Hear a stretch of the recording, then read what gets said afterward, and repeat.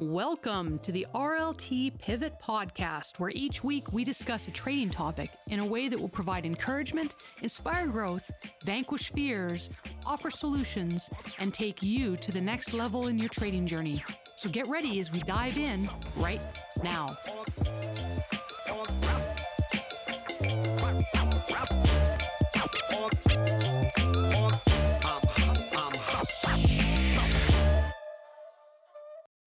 And welcome back, everyone, to another Pivot Podcast. So glad you could join us. Once again, I'm joined with my amazing co-host, Mr. Dan Jansen. How are you, sir? I'm doing awesome, especially because of our guest today. Oh, yeah. We got Robert Falco, the doctor, in the house. So let's introduce Dr. Falco. How are you? I'm good, Dan. Tracy, how are you both? We're recording this on the 3-day weekend for President's Day, so everyone's feeling refreshed. This is going to be like one of the only episodes we record that the market hasn't been open all day. So we'll see. But it's a good time to kind of prepare for things, a good time to look out as we're pretty knee deep into earnings season, probably on the tail end of it now. But there's always another one. There's always another earnings season coming up. So we had to bring in Falco just as we go through a lot of the earnings reports as they come out. We go through them live. We'll do some videos on some of the things. But there's ways to play the earnings, correct? There's traders that will actually play pre and post earnings. Is that correct? That's correct. You can do it either way, beforehand and, roll the dice, or afterwards and catch the aftermath, which this earnings season, there has been some straight up aftermath. So it's been exciting. There's been some doozies for sure. Yeah. Well, what do you, out of the two, which do you prefer? Do you like playing it prior to earnings, or are you more of a after earnings, let's not gamble type situation? Generally, I prefer to play them after with any type of, size or anything like that. However, there are some earning strategies that I do like to use on companies going into earnings. There's a couple different ones. So it really just depends on the overall setup. Usually like the first few earnings reports for the season, I don't do a whole lot, and I want to see how does the market react to some of the different companies that are reporting earnings. And, for example, like all the growth stocks, I've just been getting murdered. So it's like Roku going into earnings, because every other growth stock has gotten killed. Like the likelihood is that Roku, no matter how good they do, they're probably going to get hammered as well. Or like Teladoc coming up in a couple days is probably going to get hammered also. So I'll usually watch to see how does the market respond to the first few, maybe like week or so. And then I'll look to play some setups if they're out there. Gotcha. What's your favorite? Before, after, during, and also actually before you answer that, I did want to ask you, some of your targets can get hit during the actual pre-market or post-market. Can you explain a little bit about how to do that and some of the limitations that might be in place when you do that? Yeah. So for day trading, obviously playing afterwards and then sometimes swing is really nice. But from an option selling standpoint, most of the time, outside of like this earnings season, option selling is the way that I really want to go, because the market makers in general do a really good job pricing in expected moves. Otherwise, they wouldn't be market makers if they were just constantly losing tons and tons of money. So generally, I try to go with the market makers and sell like 1.5 times outside of the expected range. And then, yeah, you can trade after hours. For Thinkorswim, it's GTC EXT. You have to make sure that your orders are in there, and it's only limit orders. There's no like market orders. There's no stop limits, that kind of thing. On Interactive Brokers, it's fill outside RTH, so fill outside of regular trading hours. You can use stops, but you have to use stop limits. So if you are going to trade, let's say something bullish, and you have a stop underneath, if it goes against you in the after hours, you need to make sure that your stop and your stop limit are pretty far apart, because number one, the market's pretty thin, so there can be really big spreads. And if you have a stop and a stop limit, or a stop and a limit that are very close to each other, you can just plunge right through it and not fill. So you really want to make sure that you're giving yourself a good amount of space between that stop and that limit order if you are using those on something like Interactive Brokers after hours. Okay, perfect. Gotcha. Do you plan, like, how far in advance of earnings do you plan your trades out? Is it usually the day before, or is there strategies that you'll use that's a few weeks out or something like that? Usually I look at the upcoming week, and then I'll make like a note to myself, okay, just remember like Teladoc is on the 22nd, I think it is. for this coming week. So usually I'll plan out the week. And then if I'm selling, I like to sell like right before the market closes, before earnings, because I want to make sure that if I'm trying to play an expected range, and let's say the expected range is $20 and the stock's at 200, well, then I know I got to be out. If I want to be outside that, I got to be outside 180 and outside 220. Whereas if I get into that position a couple days ahead of time and it's 205, and then, you know, right before earnings, it's at 200. Well, now my downside is only $15 away instead of the 20 that the expected move is covering. So if I'm selling options, I usually do it right before. If I'm buying options, so like I bought some puts on Teladoc Thursday. Yeah, Thursday during the day, because I think either Roku had just gotten killed or was like in the process of getting killed, and there was another one that was getting hammered. And so I bought puts on Teladoc, kind of like lotto ticket puts on Thursday. And then Friday, those puts were up over 100%. So I just sold half of them and just kept the other half. And it's like, hey, I got a free roll into earnings coming up over the next couple days. So it really depends. But if I'm selling, I like to do like right before they report, usually like 10 minutes before market closes. Yeah, anytime you can play with house money going into earnings is probably a much better situation to be in. Just I've had a couple of those Airbnb specifically where they jumped 100% and it was a free roll into earnings, and then after earnings they crushed it, and I was able to capitalize on a lot. But you don't know what happens when earnings come out. Like, you could be as bullish as possible on a company, and they just, for whatever reason, it doesn't even have to be the earnings. It could be market sentiment or just ran too fast into earnings, stuff like that. So no matter what the earnings are, you don't really know how the stock's going to react. The one question I would have, because you hear a lot of, even like people on TV, you said it a few times as far as what their expected move is from earnings. How would you go in to find what those expected, like how would a listener go in to understand what that is? Yeah, so the easiest way is to just look at the expiration for that particular week. So like this coming week is going to be the 26th or whatever it is on Friday. It's probably off by a day or two, but I would look at options that expire that Friday. And then in Thinkorswim in the top right corner, it'll show you what the expected move is with a plus or minus, or you just add an at the money put and an at the money call, and that's what they're pricing in for the expected move. Because the market makers have to discount, like, what do they think is going to happen? And that has to be translated throughout the entire option chain. Otherwise, you would have people just arbitraging strikes against each other. And so they have to price it in right at the money. And then that goes through the entire option chain. So sometimes you can get things really far away. You can get premiums. So like iron condors are one of my favorites to sell, because you're direction neutral. It can go up or down, or if it just gaps sideways, you make money. It's easy to limit your risk. I try to go like 1.5 deviations. So if the expected move is $20, I'll look at $30 and go outside of that range and see if there's still money there. That gives me good risk reward.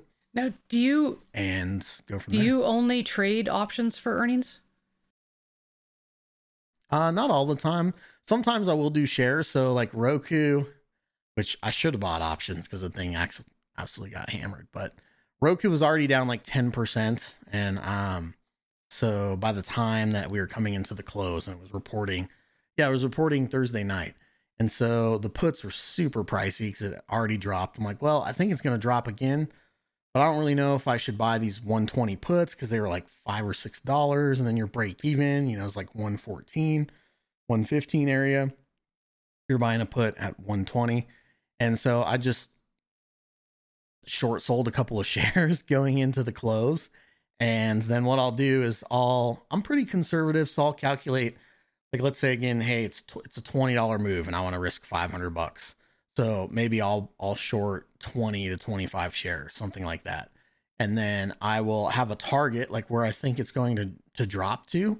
And I'll just put a limit out there, because sometimes you get algorithmic spikes one way or another on the headline, and then it'll, fade the other way. So I have my target hanging out there. And then if it goes the other way, I'll just drag it up and, close it out. I'm not trying to like hold it for the whole thing. And Roku was a funny one because their website was going down, like their investor relations site was not refreshing. And so the stock was barely moving. It was moving down a little bit, but not very much. And it's like, oh, great. They probably took it offline. So that way the headline algos wouldn't, be able to scan it and slam it off the, right off the number. But as soon as the website came back up, it just plummeted again. For some of the longer term investors that might not touch the stocks they have, or for tax purposes might not want to sell shares that they have, and for numerous other reasons, is there a recommended way that you, not really I guess recommended, but is there a way that you would kind of hedge those certain positions that they might have coming into an earnings for that company that they're holding? Yeah, I mean, you said it perfectly. Like if you're going to hold long term, eventually you have to hold over earnings. Otherwise, your idea of long term is like not even 3 months, because they report earnings every quarter. So at some point, you have to hold over earnings. Now, different people have different risk tolerances and everything like that. So, I can't give like one piece of advice that would fit everyone, because I'm not a financial advisor. I don't know everybody's individual needs and goals and all that type of stuff. But if you're going to hold something long term, eventually you're going to have to hold over earnings.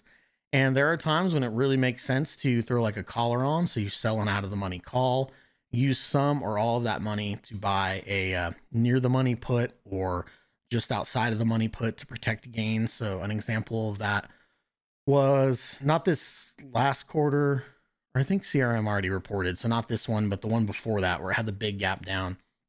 I was in CRM probably like 6 or 7 months. I think I was in around like 219 was my average, and it was up at like 280 or so. And so I had a pretty good amount of profit, baked into it.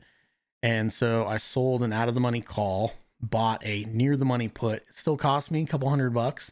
I'm like, hey, I'm up, $6,000-$7,000 on these shares. If I spend $200 net to protect myself over earnings, because everything else had been gapping down anyways, it's probably worth it. The stock gapped down massively.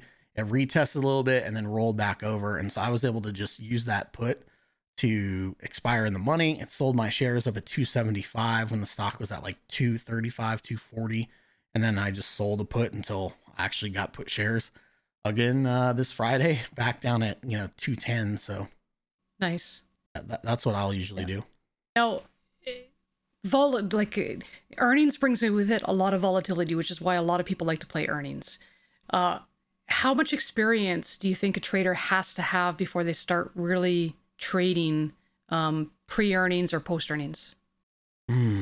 I would say at least a couple years, because even if you, and still to this day, it doesn't mean like that I'm perfect at it or anything. Even if you told me exactly what the earnings were going to be beforehand, like I couldn't tell you with 100% certainty, like how the market would respond to it, especially nowadays when there's like it's a headline driven market. Like it doesn't matter what some of these companies report. Like if Putin decides to invade the Ukraine, like the stock's going to go down. It doesn't matter.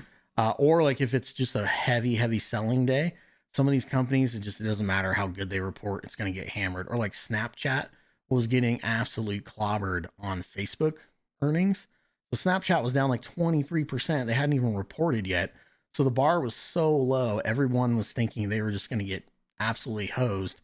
And they actually got over that bar a little bit. And then it jumped all the way back up to where it was, plus another like 10%. So it looked like it was like a 40-50% gap. But really all it was like back to where it was before, plus a little bit more. But anyone who was shorting ahead of time or buying puts when it was already down 20%, just because the Facebook results had killed the expectations, and they got absolutely crushed.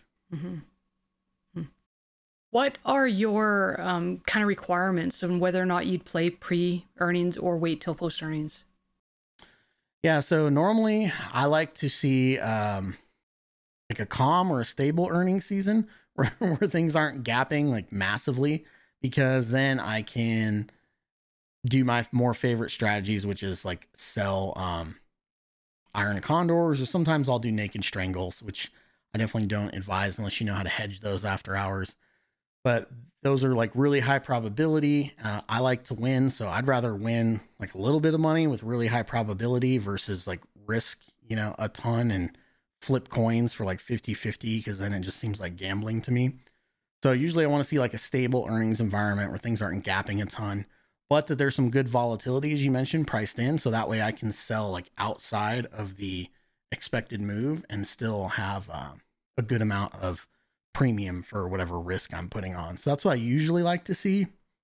Or in markets like this, where it's gapping like crazy, then that's also good, because then oftentimes you can make money with things like straddles, like buying a straddle or buying a strangle, which are normally just complete suckers bets.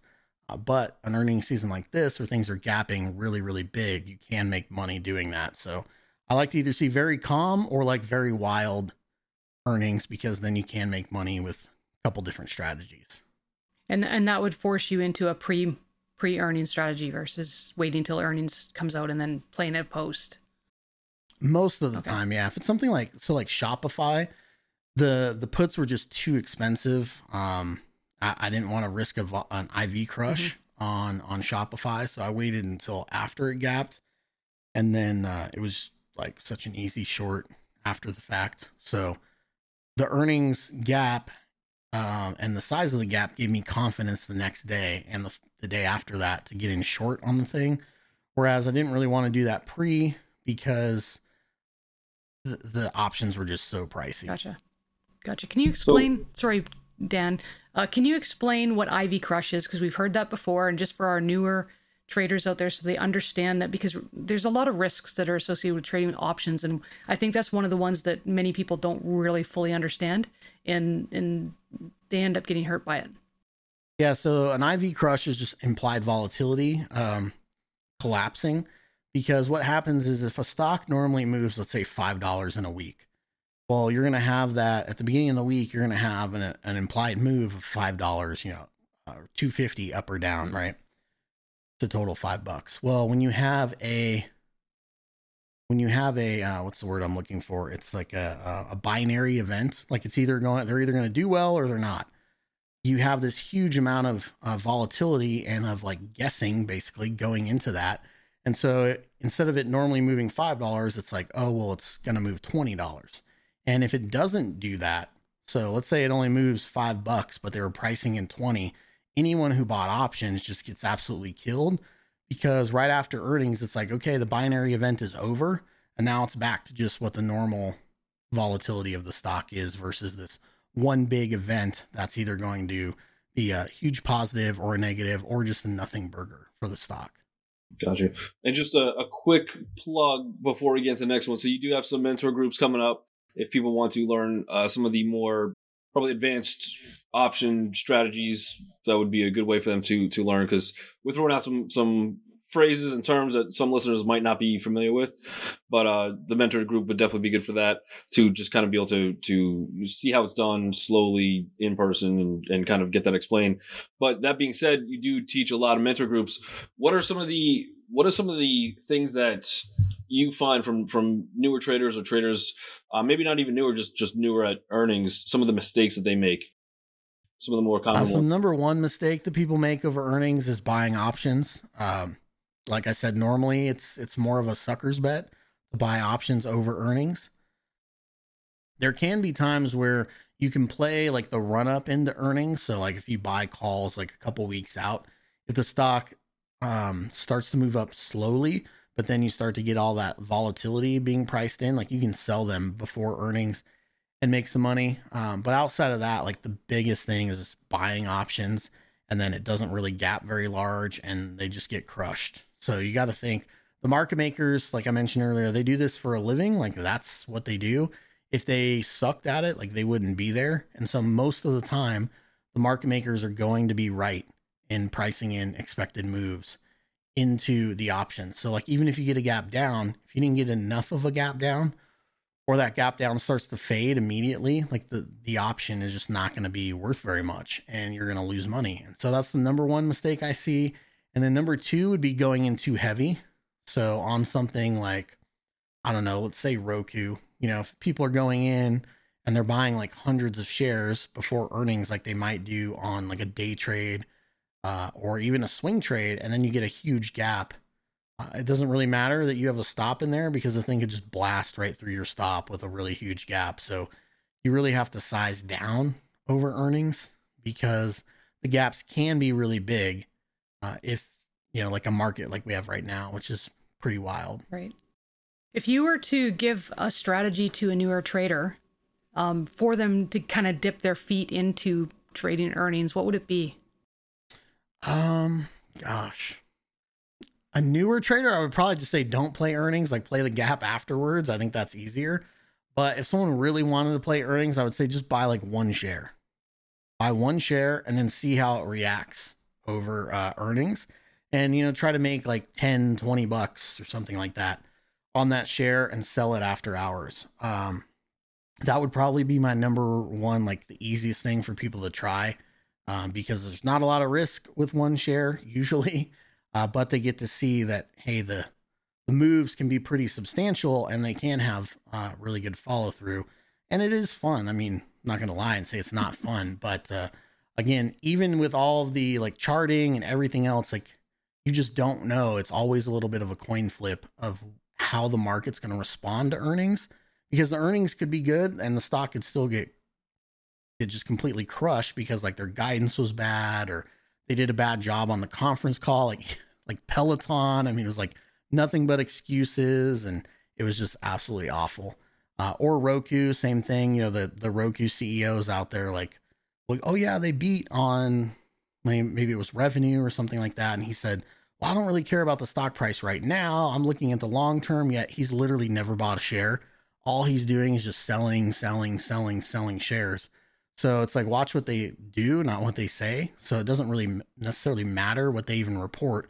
There's other things that can happen that drive the direction one way or another. So that's why it's generally, like for newer people, better to just not play it. But if they really want to, just do it with like one share or 5 shares or something like that. Gotcha.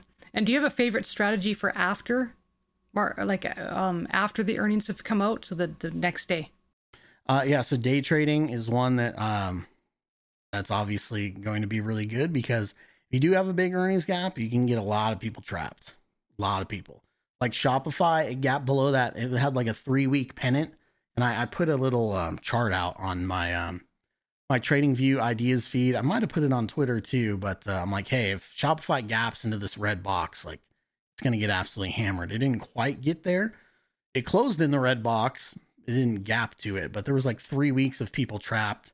And then the very next day, it did almost the exact same thing that Facebook and PayPal did. And it's like, what happened to those? Well, they got killed. So it was like super, I don't want to say easy, but it increased my confidence to take the day trade short, because like it's doing the exact same thing that both of these other stocks did when they had huge gap downs.